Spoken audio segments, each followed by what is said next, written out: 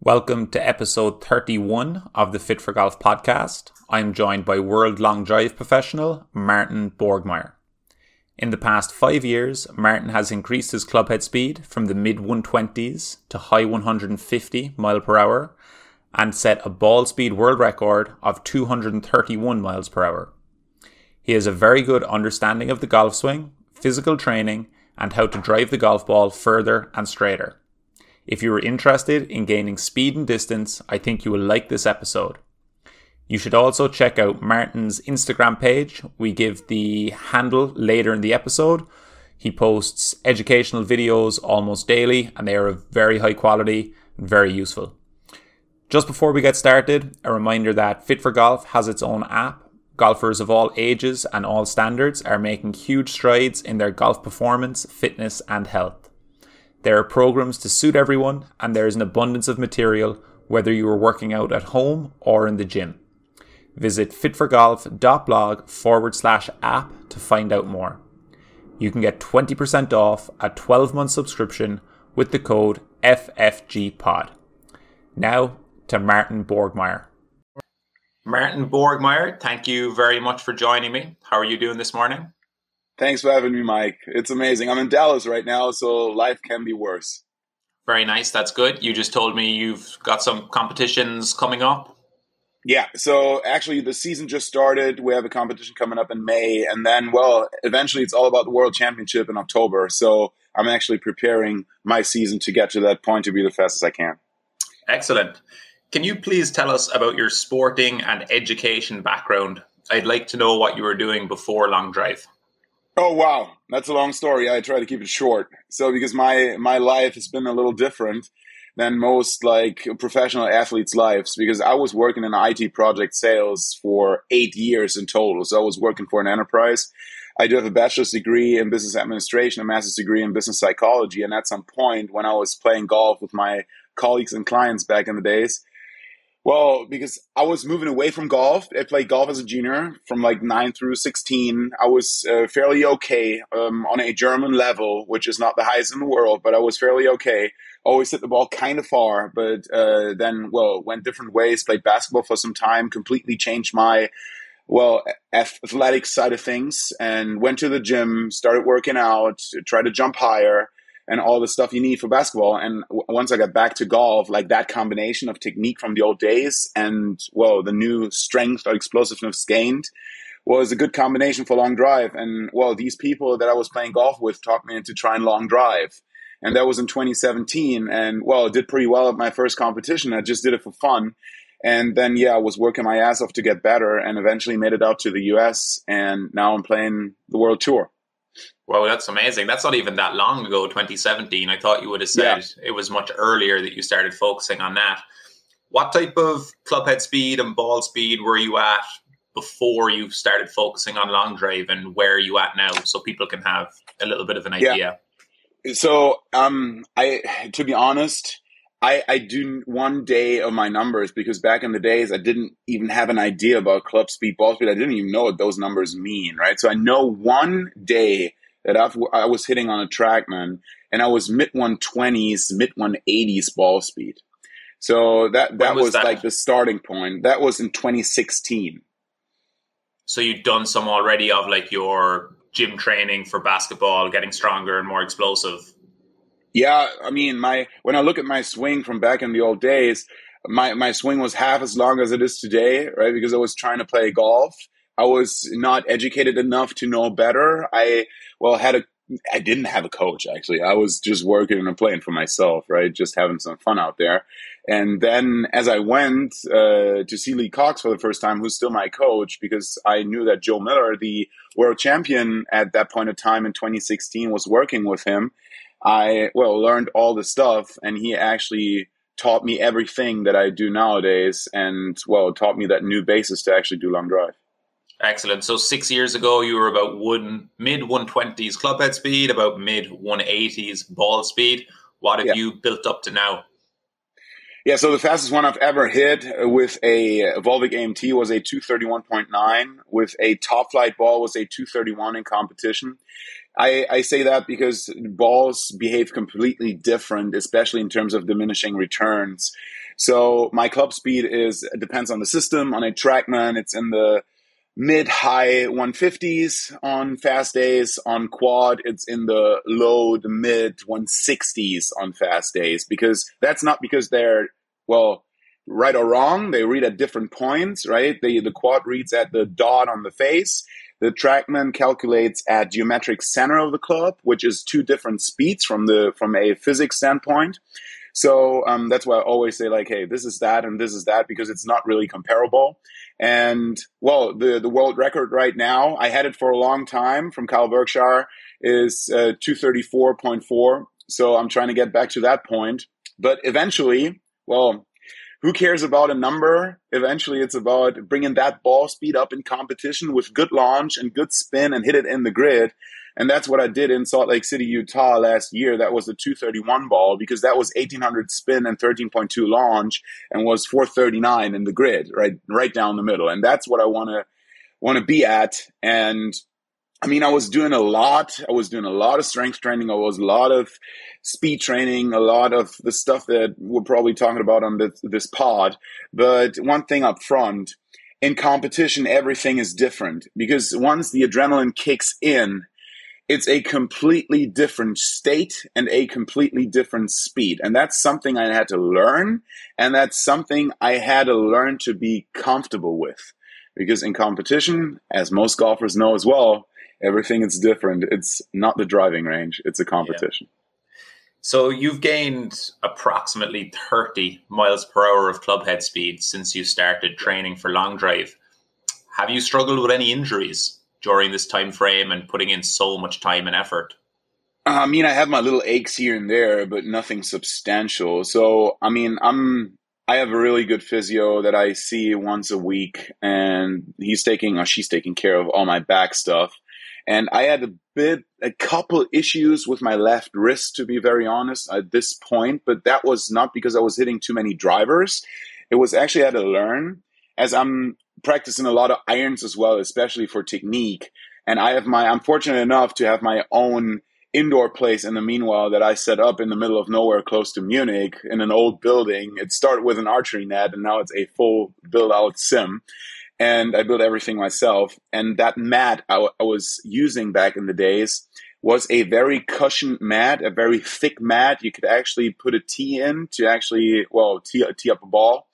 And hitting irons off that mat, I realized, is not the best for my wrist, because my angle of attack with a 7-iron, for example, is like 6 to 8 down.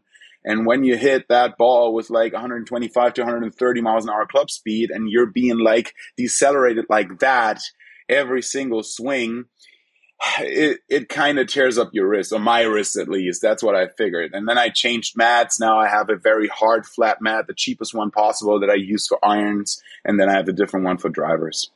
Brilliant. So very high swing speeds are a combination of intent, technique, and physical capabilities.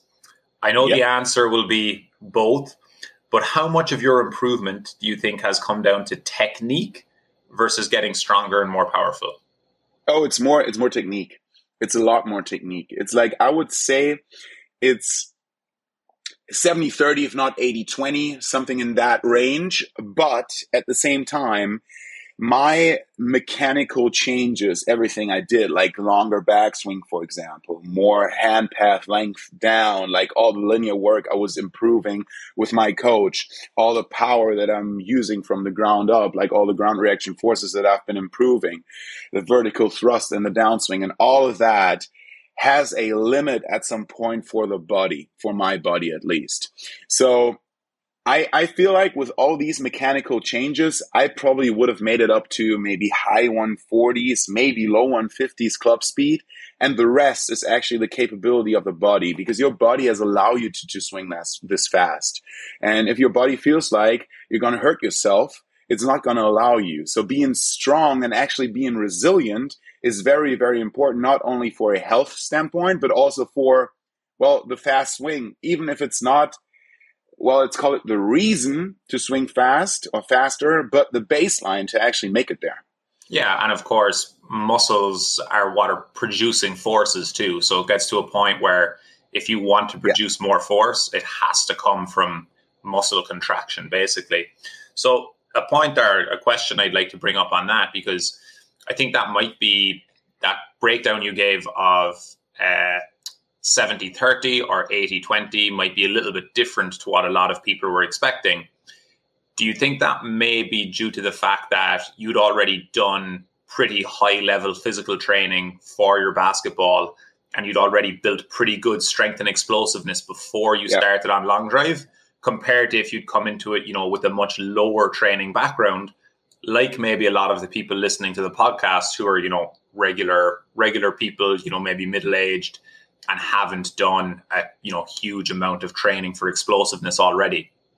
Oh, absolutely. So when I look at the average guy, he's benefiting way more from strength training than I did, because when I look at pictures from 2015, 2016, I was actually following a bodybuilding type of routine that I had, right? Because I want to look good. I was young, right? I feel like I still am. I'm 30 right now, but back in the days, it was even more important. And I was playing basketball. So when I look at those pictures, I wouldn't say way leaner, but leaner. I wouldn't necessarily say stronger, but thicker, right? Than I am right now, because my focus was a little different. My training focus was a little different, and that at the same time, that means I had a fairly good basis to start. And the training that I do now is still 80% of what I did back in the days when I was playing basketball, because it's very similar. It's all explosive moves, it's compound moves, and I adapted stuff here and there, added a bit of rotational elements here and there, but the idea of it is pretty much the same. And that's why I would say my training hasn't really helped me that much over the last 5 years than it would help the average guy who's never been to a gym. Absolutely. That doesn't mean that it's not important. No, it's absolutely is important. It's essential. But, I couldn't really, benefit from the newbie gains that a new guy that's never seen a gym from the inside has. Yeah. So if you compare, let's say, world-class long drive mechanics to world-class physical capabilities for long drive, you were much higher up the ladder on the physical capabilities side because you'd already been training for an explosive sport, versus you were very raw and newbie to the mechanics stuff. So there was way, way more potential gains there.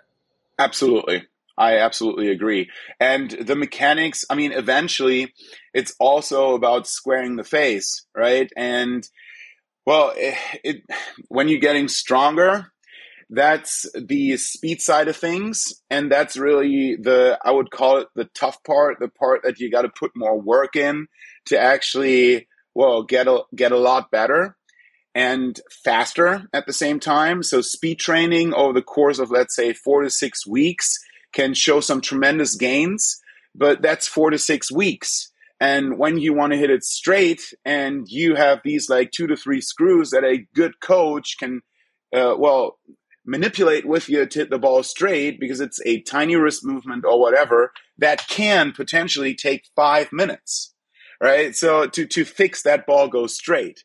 So actually getting faster and getting stronger requires a lot more work to be put in and a lot more dedication and consistency compared to hitting the ball straight. Yeah, the mechanics, I guess, too, are maybe a little bit more challenging in terms of the actual underpinning knowledge. Like if you look at how complex a movement a typical long drive swing is, there's so much nuance in it in terms of the intricate movements. Whereas training for strength and power and speed, I'm not saying that there's no nuance or science in it. There obviously is, but there's no way of escaping the really, really, really hard work. Whereas the mechanic stuff is a bit more knowledge, and it can be practiced in a way, I guess, that's basically not as stressful. It doesn't require as much energy. It's much more skill based than basically upgrading your physical capabilities with a huge workload and effort. Yeah, I absolutely agree. There's a lot of skill in the squat too. There's a lot of skill involved to make the right motion, right? To make that motion as efficient as possible. But as you said, there's a lot more moving parts, especially in the long drive swing. Yeah, definitely. So something I don't really know about, I should have asked you before, but can you give us like a kind of breakdown on, say, your physical profile? What height are you? Maybe what weight were you before you started, concentrating on long drive? What weight are you now?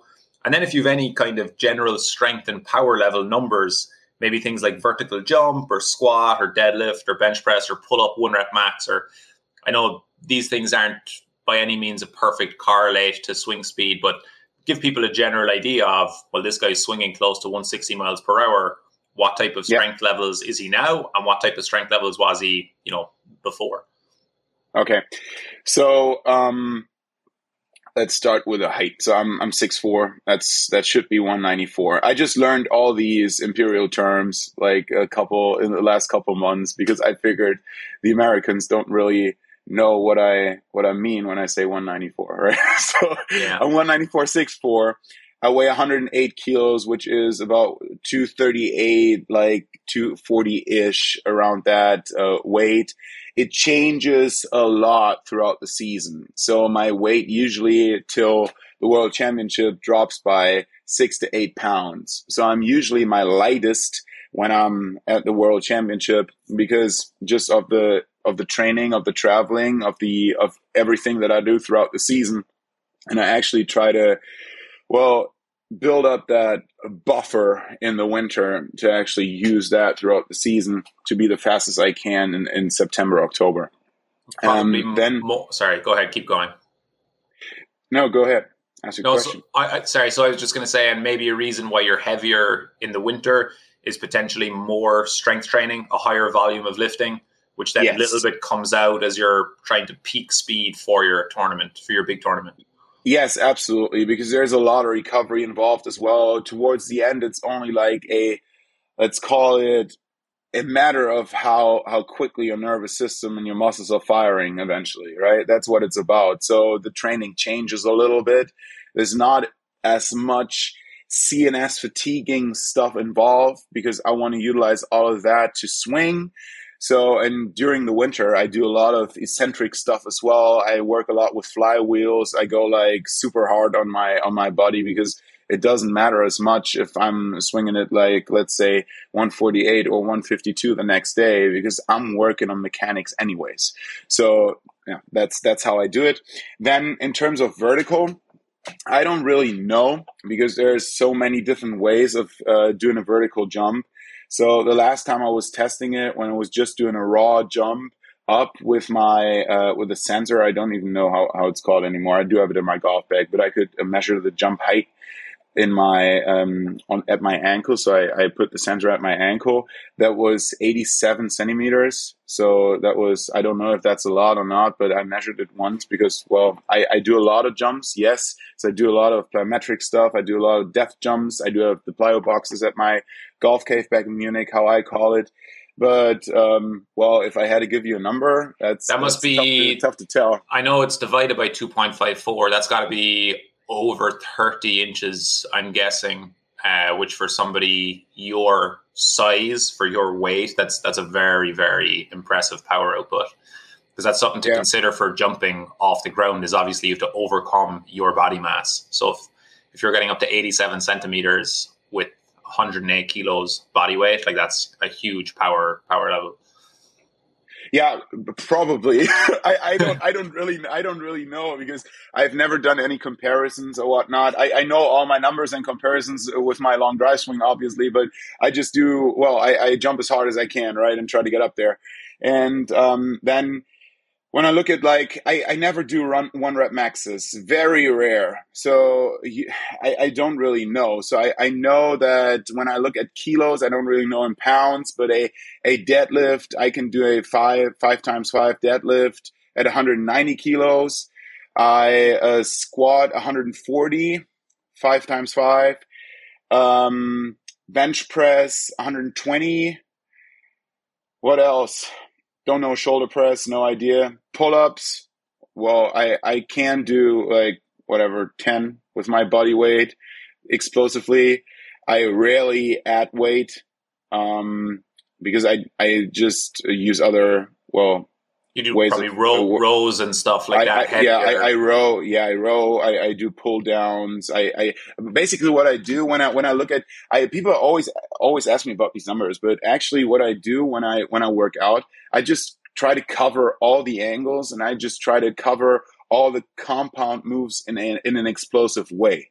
So that's what I try to do. It varies a little bit throughout the season in terms of volume, but well, I'm not really trying to chase that one rep max PR, Yep. because it's just there's so much risk involved. And on the other hand, what's the huge benefit? 100%. Yeah. Yeah, so that's why I've seen too many guys getting injured doing this, and that's why I try to go hard, but at the same time limit the injury risk to a level that I feel comfortable with. No, that's brilliant. And that I think does give us a good insight. Like, so 6'4", 108 kilos / like 235, 240 pounds, a very high strength level, 190 kg deadlift, 120 kg bench for 5 sets of 5 reps. Yeah. And I just calculated your vertical jump from 87 centimeters. It's 34 inches, which at your body weight is nuts. Like that's a huge power output. So it kind of adds up. It's not I don't think surprising to anyone, but the fastest swingers in the world, they have very, very favorable body shapes and sizes for producing a lot of force. They're big and strong, and then they also go really, really in depth onto the mechanics that are favorable for speed production. It's a combination of everything coming together that allows basically 150 plus club head speeds to be attained. Yeah, I mean, throughout my career, when I look back at it, it's been so funny, because in the very beginning, it's always been about club speed, right? Everybody wanted to break 150, like let's say 3-4 years ago. That was the big number. And where we are right now is, I would guess there's 20 guys in the world in the meanwhile that break 150 whenever they want to. So a lot changed. And I believe the knowledge in the sport got a lot more. More people are following the right principles, but also equipment changed a little bit. Shafts didn't necessarily get longer. We're still at 48 inches, which actually shorter than back in the days. These guys went up to 50 inches up the wall though. So that's actually been 48 and a half. But we're sticking to the USGA rules. So that's 48. I know there's this local rule for 46, and I personally would be happy about implementing 46, but that's up to discussion. But people realized club fitting and everything we do in terms of speed, so do everything velocity based, has no rules. So when I'm looking at shafts, for example, I see people out there that swing their like 5x stiff shafts that are super stiff that I can barely move. But me, for example, and a couple other guys swing a shaft that is between a regular and a stiff, but we can load and unload it at the right time. And also, as we do long drive, it's not too much about the forgiveness. So it's not too much about, is that bad ball still in the first cut or is it in the rough, right? And a ball in long drive, when you mishit it and it's 1 yard OB, it's exactly the same score compared to a ball that goes 100 yards OB. That's why we can, use a little more risk there and actually, trade that, that forgiveness we don't have for more speed. And now I see people swing 153, 155, 156. And it's not only Kyle and myself. There's a bunch of guys out there. There's Ryan Gregmo, there's Colton Casto, there's Justin James. Obviously, he's been around for a long time. He swings these like super stiff shafts and is like low 150s on a TrackMan, which is insane. And it's like everything's evolving as we find out more about the sport, and at the same time, there's still so many unknowns. So I'm trying to figure this stuff out on a daily basis, and I'm always faced with questions that I have that I don't have an answer to. Like just an example, when I look at balls, like the competition balls we hit at the moment, are the Top Flight Bombs, which is a very, very cheap ball. It's like a 40 to 50 cent ball that was implemented in 2020 and was supposed to be the World Long Drive ball, which was the Long Drive brand of the Golf Channel, which is no more, is set to on hold right now, or whatever. That's a completely different story. But that ball shows a little slower speeds compared to the ball we had before. But what people don't know, especially when you hit in the simulator a lot, it's actually a lot about ballistics. So how far is that ball actually going down range? And that probably has to do with a dimple pattern, with the cover material, with a lot of different things. And we don't really know about. So I just figure when I drop down my quad or TrackMan or whatever launch monitor, and I see the numbers for a Top Flight Bomb compared to a Chromesoft XLS, to a Titleist Left Edge Pro V1, to whatever different ball, I see that even the bad hits on the premium balls that I was mentioning go longer than the Top Flight Bomb. It's very, very interesting. These kinds of things, these like nerdy equipment types of topics are a huge deal in the long drive world. And this is just one example of what we're trying to figure out. The next thing, like fitness or like physique wise, would be taper period before an event. Like how do you do that? How do you prepare for a 4-day event when you have to swing every single day as hard as you can, compared to a 1-day event with a lunch break at 12 o'clock? How do you warm up again? Do you just keep swinging? What do you do? And how do you find out? By trying, right? And then sometimes it works, but was that due to what you've done, or was it luck, or did you have a good day, or did you just like flow that day? What are the variables? And that's what I try to figure out. And all of that without putting too much thought into all of this, because eventually you have to hit the golf ball, right? But you want to be prepared the best way you can.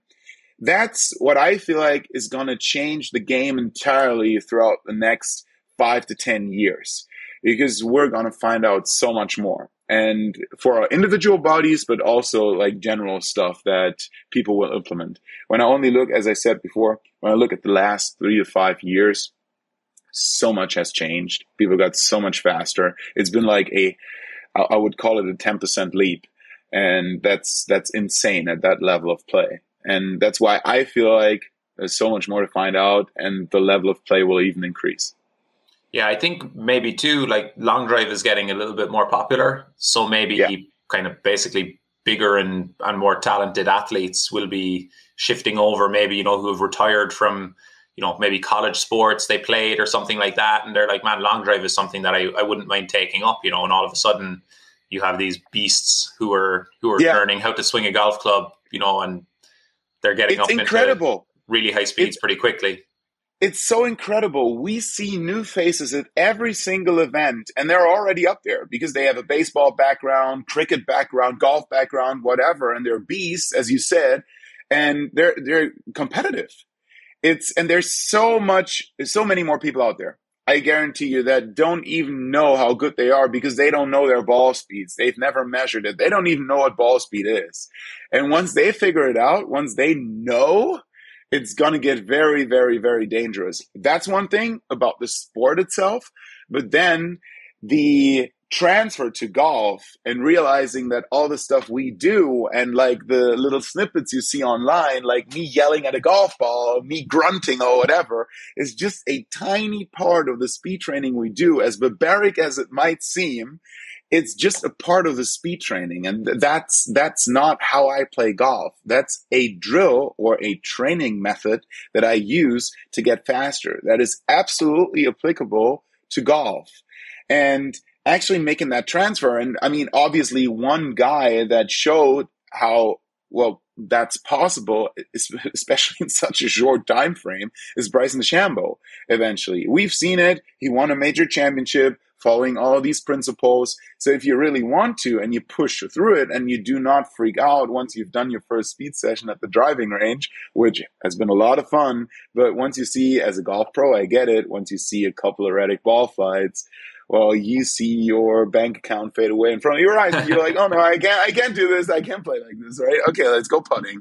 And I mean, yeah, I get it. I absolutely get it. But if it's done the right way, with the right attitude, this is absolutely applicable for golf. And I see college golfers in the next 5 to 10 years come out, and the 130 is going to be the new 120. People are going to smash more 190 ball speed balls. And at the same time, all of that is going to push manufacturers to a point that they have to build equipment that's right or better for these speeds. And that's going to, well, increase the competition in that field again, and all of the above. So I see it evolve at all these different places. And that, well, goes hand in hand with the strength training.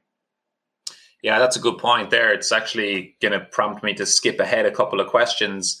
You touched on the transfer from long drive training to golf. Like, that's why I'm interested in long drive mainly. Like, I think swinging fast is, really interesting and really cool.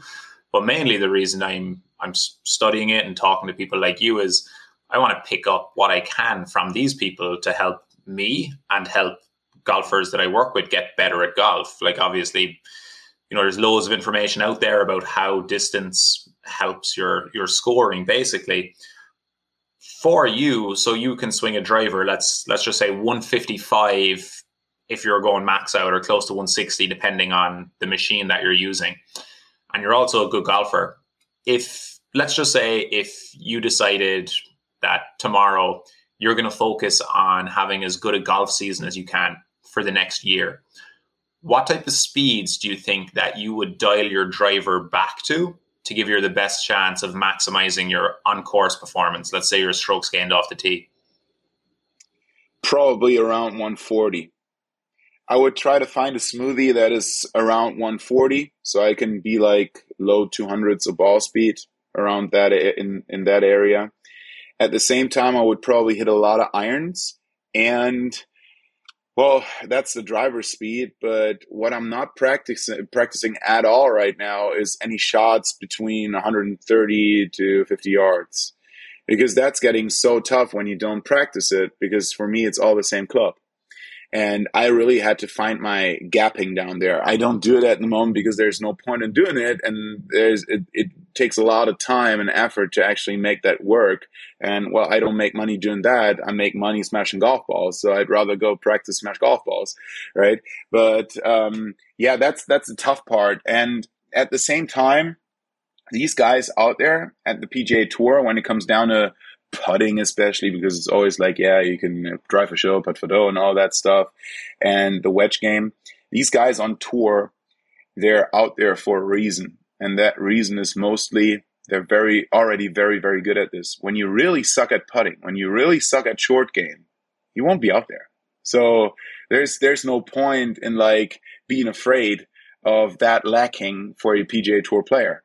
But I'm not a PGA Tour player, so, well, I do not practice that stuff down there. So I would probably have to put a lot more time into that compared to the driver speeds. Because when I'm smoothing it, so also in competition, for example, I'm not worried about my speeds. I'm just worried about my launch. And I would probably do exactly the same when I'm at the golf course. I would only be worried about hitting my shot shape or hitting the ball wherever I want to. The speeds will be there by itself because I've been practicing it. So I build up the speed reserve by doing these barbaric sessions to actually be the fastest I can when I max out. But that's not how I play golf. I probably play like it feels like a normal smoothie 80% shot, then maybe, which is eventually a 94% shot or something like that. But it's still so much faster compared to, well, me 4 or 5 years ago, right? When I was 125. So, but it feels the same, if not even less, compared to back in the days. And that's, well, the speed reserve that I built up. But yeah, if I really had to, well, be good at golf, it wouldn't be the driving that I would be focusing on. But that's because I've been driving the golf ball for the last 4 years, every single Exactly. day. So you just mentioned something twice that I was going to ask next. You said the speed reserve you've built up. Can you talk about that concept and how it might help, let's just say, the club golfer, who's a reasonably proficient player, let's say a 10 handicapper. So, he might be swinging like 100 miles an hour on the course, or probably even less, probably like 95 miles an hour on the course. Let's say right now when he swings as fast as he can, on a range or in a simulator, he can get like 102. Can you tell us what the speed reserve is and why that might help him with getting better at golf? Okay, let's call it perceived speed. So when I swing a golf club, and I had to call a number on that particular day without seeing the number in the first place. So I just, tee up a ball and swing it. I couldn't tell you that day if I swung it 138 or 147. It feels exactly the same. So what I want to make clear first is I cannot feel speed.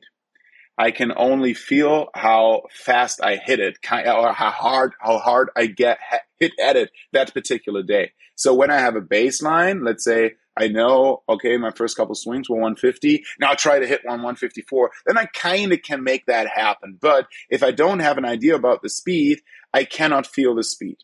So the idea, the principle about the speed reserve is I want you to swing exactly the same perceived speed on course out there, but we want to increase it without you feeling it. So I'm trying to approach this whole principle from the other side right now, because how you train this is I do a lot of speed work for, let's say, 40 to 100 balls, depends on the speed session, to swing the fastest I can, completely regardless of where the ball is going. I mainly do this indoors, hitting into a screen without the tracer turned on, so I don't see where the ball is going. And I'm only showing the 1 or 2 parameters of club speed and ball speed, club speed or ball speed, sometimes even only club speed, just to focus on hitting it as fast as I can. Do I want to play like this out on course? No. But the reason for this is it builds up the speed reserve by actually, when you think of the speed reserve as, a pillar, right? And you increase the max up here, everything is moving up. So if you increase your maximum speed, your lowest speed will move up too, and so will your average speed. So that means eventually, when you do this and practice maxing out as much as possible in these sessions, at some point you will be out on course. And if I would put down a TrackMan behind you on a 7-iron into the green from whatever distance out, we would probably see a speed increase by a couple miles because we pushed up your speed reserve, and that also pushed up your average speed. So that means we get your entire bag longer by maxing out with driver without even realizing it, perceiving the same speed out on course. And that's actually what it's all about, because I don't want, when I'm playing, I don't want to like crank it out on course. That's not the point.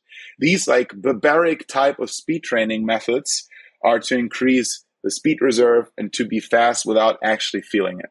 That's what it's all about. That makes perfect sense. And like I see the exact same thing too with the speed session, basically screenshots or sheets that the PGA Tour players I work with fill out in their speed training. I can see those speeds when they're usually on the range, hitting balls as hard as they can. They usually have still, especially when they're in tournaments, like they might be doing this on a Tuesday and they might be playing on a Thursday. So they still have definitely regard for where the ball goes, but not as much as basically like teeing off in an event. But it's very interesting looking at those speeds versus their speeds from ShotLink, which are the recorded on the tee box in the tournament. And you can definitely see that for most players, like I'd say that there's roughly, this is give or take based on the player, but I would say like about a 5 mile per hour difference in club head speed, roughly. Some players it might be 8, some players it might be only 3.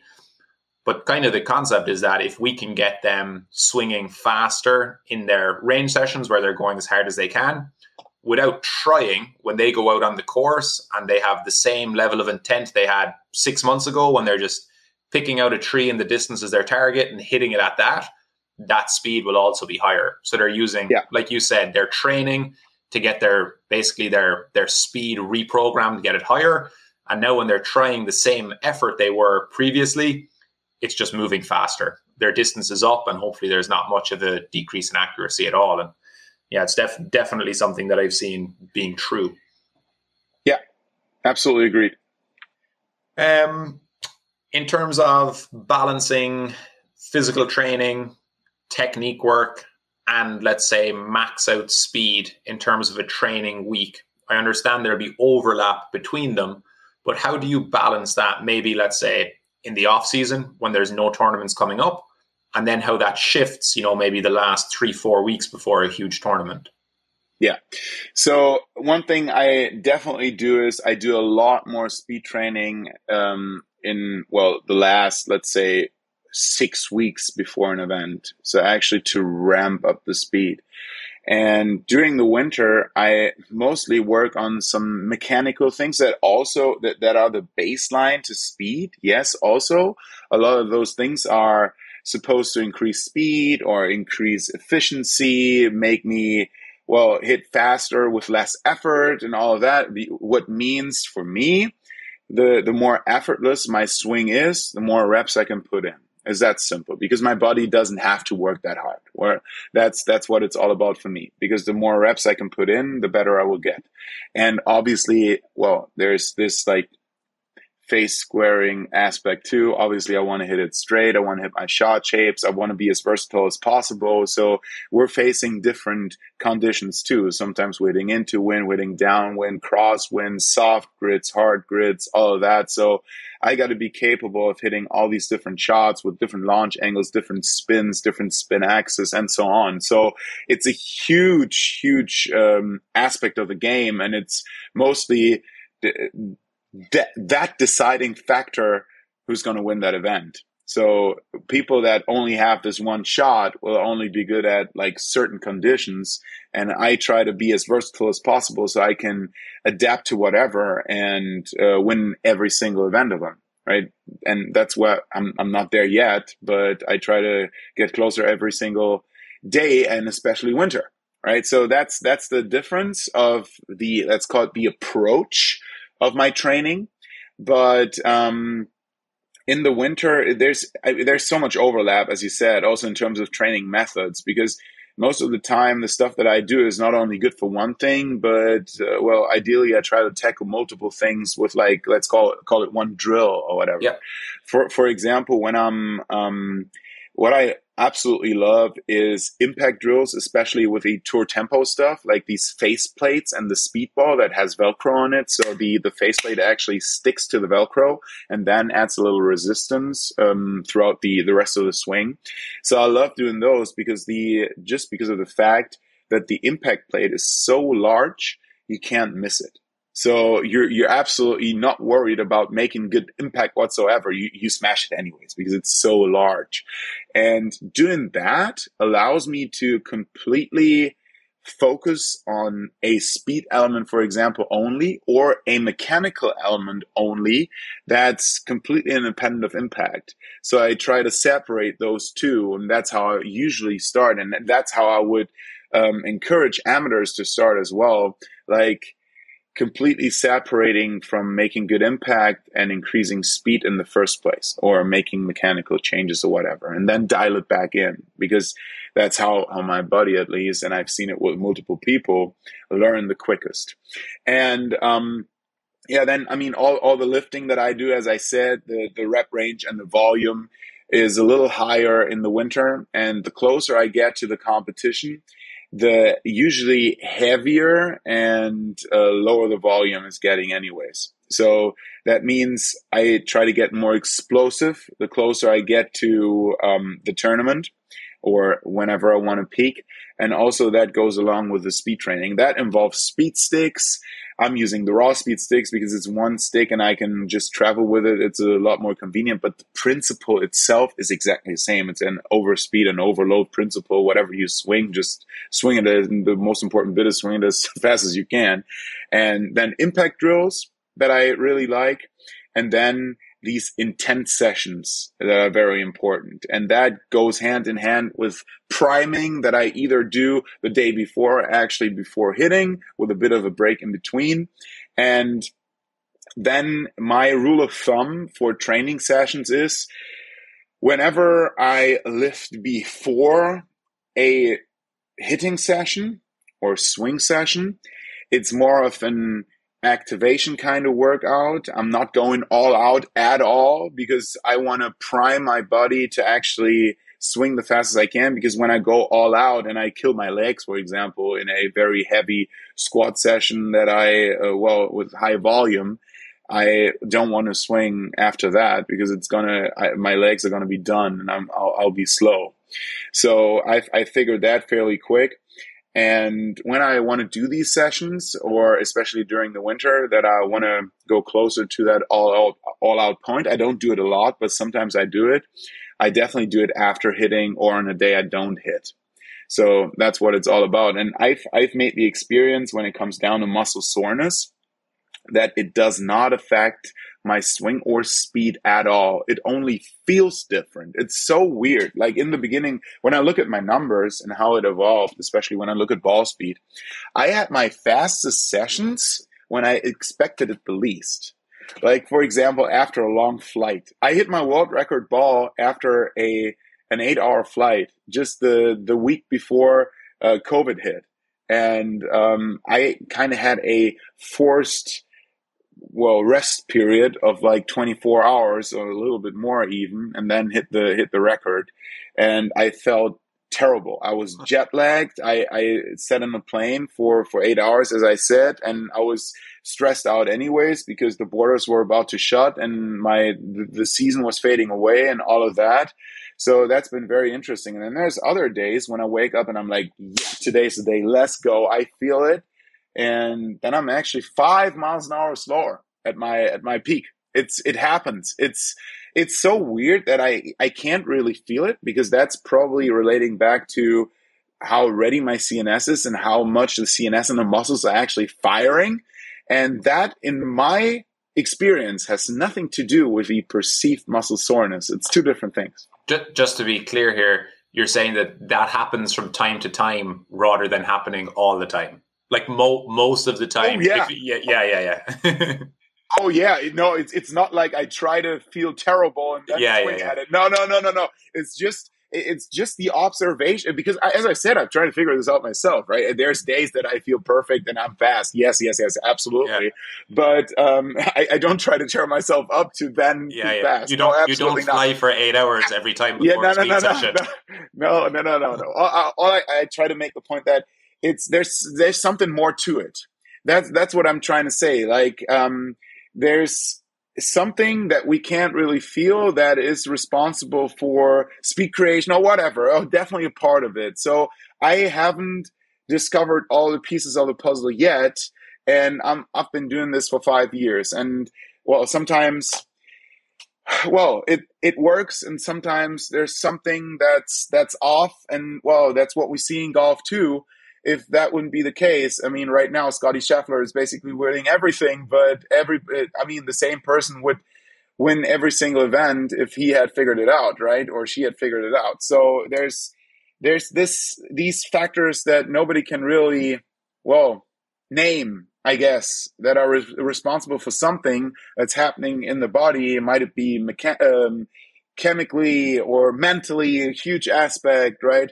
And all of the above. So all I'm trying to say is, it's not like you're following a recipe and you have a guaranteed success. No, but the recipe is definitely getting you closer to that point. But in golf, there's no guarantees for anything. Yeah, there's no manual you can just follow. This is what you should do Monday through Sunday and you'll gain X amount. Like there's going to be very strange periods where things feel great, periods where things feel terrible. And then obviously we all have such different makeups in terms of our sporting background, our training background, and just our lifestyles in general, how much sleep we get, the things we tend to eat and that sort of thing.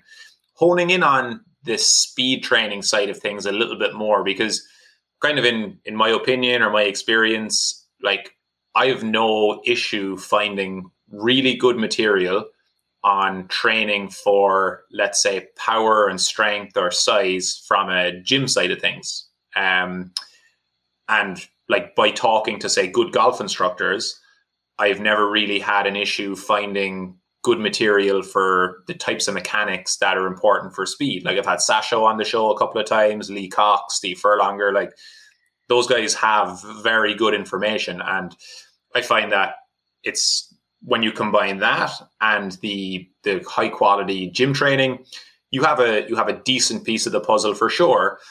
But something in, like, I'd say the research, and even just if you're looking for books and other types of resources, there's not really that much good material about, say, volume for actual speed training. And what I mean by that is, like, if I ask even just say like the average gym goer, talk to me about sets and reps for gaining size versus gaining strength, or they might have a decent idea. But if you ask someone who's interested in gaining clubhead speed, how many balls should you hit in this session at max speed? Some will tell you 10, some might say 100, some might say do it every day, some might do it once a week. So, and I just can't find like good resources, say, published. I've learned from talking to people like you and asking other people who are really fast, and even looking into like other sports like track and field throwers and looking some of the volumes they do of med ball throws and things like that. So kind of going a long way around there, but can you give us a little bit more insight into when you're doing your speed sessions, what might be a typical frequency and how many balls you might hit? Okay. So first things first, it varies. As I said before, in the winter, it's not too much about the speed sessions. It's more about the mechanics. And I still do speed sessions, but only like, let's say once every 7 to 10 days. So just to maintain the speed. But when I really try to push for a certain record or try to be the fastest I can, it's every third day, roughly. So in between, I try to get 2 days of recovery. That doesn't mean that I'm not swinging, but I'm focusing on something different. And I've seen me being the fastest when I had 2 complete days off before. So at some point, I try to bring that in as well to, well, get that little extra push to be the fastest I can. But in terms of volume of one session, I go by this. So I figured, and it's different at what kind of level you are. So in the very beginning, I've made the experience that the more balls I hit, even up to like 150 drivers, I got faster and faster and faster throughout the session. And for me, it never made sense, because when I look at like javelin throwers, hammer throwers, or whatever, they wouldn't be their longest or fastest or whatever towards the end of such a crazy session, right? But golf seems to be different. The motion seems to be different. And I've talked to a few guys, and Chris Beersley was one of the guys, and I was asking him like, hey, do you have any idea how this could come about, what the science might be behind it? And he said, like, yeah, it's actually kind of logical, because you're simply by deliberately practicing, and that's what you do when you have a launch monitor that's showing you the numbers, so you get instant feedback for every single swing that you do. You improve in coordination simply by doing it and by seeing the numbers and seeing what you do, feeling what you do, and you're basically improving mechanically or in coordination to get faster. Yeah. And then I've made the experience, as I've been fairly advanced at some point, that I've seen my speeds drop fairly early after like 50 to 60 swings. So before it's been 150. So after 50 to 60 swings, I've seen my first speed drop. And before that, it was very effortless, and I put up like super crazy speeds. Then I have seen my first speed drop, and then sometimes I try to push through it and get back up again. Sometimes I call it a session as soon as my first speed drops to just, well, okay, that's fine. I'm hitting again in like 2 days, so let's call it a day from here. But he told me like this type of, well, observation might be related to that super high, fast twitch muscle fiber that's been built up over the last 4 years, is fast in the very beginning, but is fatiguing fairly quickly. So I'm not benefiting as much anymore from that improved coordination because my coordination is fairly good already. But that super fast twitch muscle fiber has been firing in the very beginning, but is then done. Right? That's how he kind of explained the science behind it, and it made sense because I've been experiencing that a lot. But then, actually, what I try to practice for, especially when it comes down to the World Championship in the very end of the season, is we're hitting over 4 days. So how do you do that? It's 4 days of super fast and long hitting. So somehow, and you want to be the fastest towards the end because that's when it comes down to the last like 2 players, and you have to be fast to actually win. And obviously, when I go there, I want and you might be tired. Oh yes. So how about that? How do you prime for that? So the closer I get to that, the more I try to simulate these weeks and hit like 4 days in a row and try to amp it up throughout the week or the 4 days to be the fastest on the last day. And that's the difference between, like, let's say practice, a normal practice and training, and preparation for a certain event. So, yeah, I've observed it all, but I've never really understood it. Now that thing with like the coordination and the super fast twitch muscle fiber makes sense to me. But that's probably until I discover the next weird thing. And then I'm like, what is actually going on? So the principles itself, like all the training principles that I've been doing, helped a lot to get to this point. But I don't see this being the end. I don't see 234 ball speed or whatever, the peak that we can get to. I see 237, 238, 240 eventually. It obviously comes down to the equipment too. Balls need to be fast. Club heads need to withstand all of that stuff that we do and be fast at the same time. Shaft kicking, like all the equipment parts and all of that. But there's something to it that a couple persons might find out for themselves, then do it and get even faster. So the principle already got us to that point, all the principles that I mentioned. But, well, there's more. There's more to be found out, and I can't wait to find out.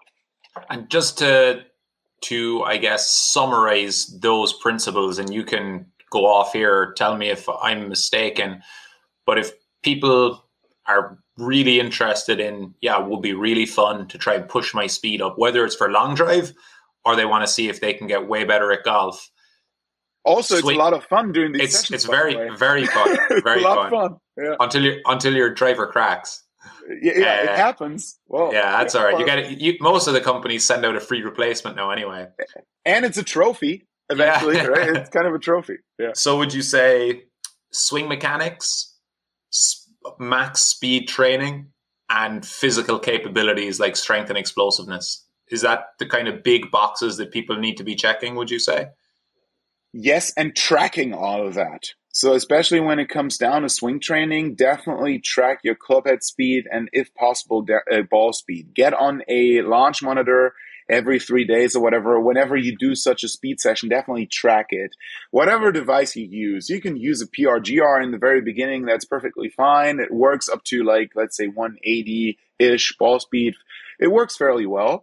But stay within the same system when you track these. Don't compare those numbers to quad or TrackMan or whatever. Just one example I mentioned in the very beginning, club speed on TrackMan and quad is measured differently.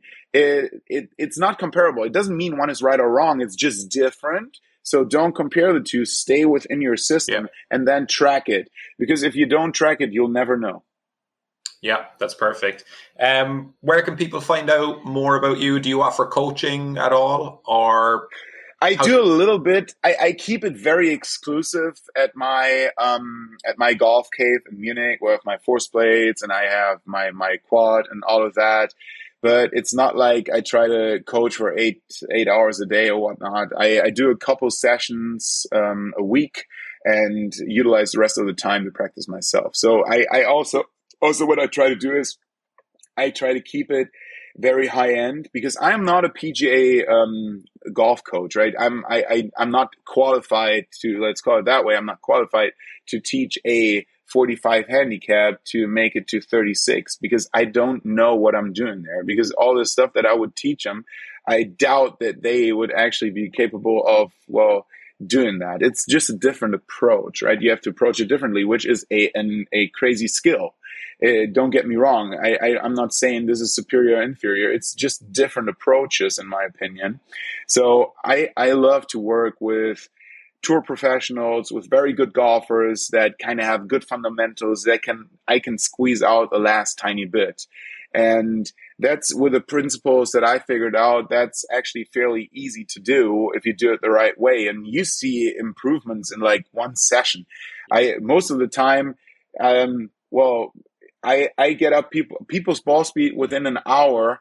Most of the time, it's 8+ miles an hour ball speed increases. It's not very rare, because applying these principles is kind of simple and people have never done it before. So newbie gains are there most of the time. So I do that, but most of my time I actually spend practicing for myself, obviously, but I share a lot of it on social media. So I'm posting on Instagram on a daily basis, which is Martin Borgmeier, and I just started my YouTube channel a couple months ago, where I try to keep it, let's say, a mixture of entertainment, educational content. So every single video of mine has an educational piece, definitely, but at the same time, I mean, I'm hitting golf balls through TV screens and all of that, I had this old TaylorMade R580 driver, which is a high core driver from back in the days. It's been my driver when I was like 14 years old, so that's been high core, and I was trying to give it a rip and see how many tries it would take me to actually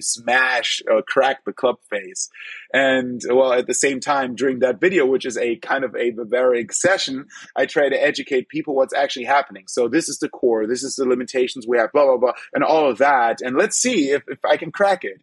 And well, if you want to see it, watch the video. It's been a fairly fun one. Yeah. So if you core is the spring-like effect that became illegal in like the early 2000s or something like that. Exactly. And also what I didn't mention before is all the equipment we use is USGA approved. So we don't use high CT drivers or whatever. Most people think we're using like rocket drivers or whatever, but it's actually the opposite, because if we would hit a high core driver, it would crack in 2 swings, because the face itself is just too thin. So Perfect. it's actually the opposite. Mike, thank you so much for having me. Yeah, no, my pleasure. Thanks a lot. Your Instagram is fantastic. That's kind of how I found out more about you. I'd seen you on TV competing and stuff like that, but your tips on Instagram are really good. So the handle is at Martin Borgmeier, and Borgmeier is Borgmeier. That is correct.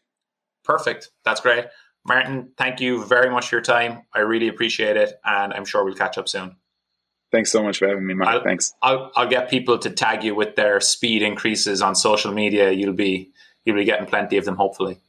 I love it. Let's do it. Thanks, Martin.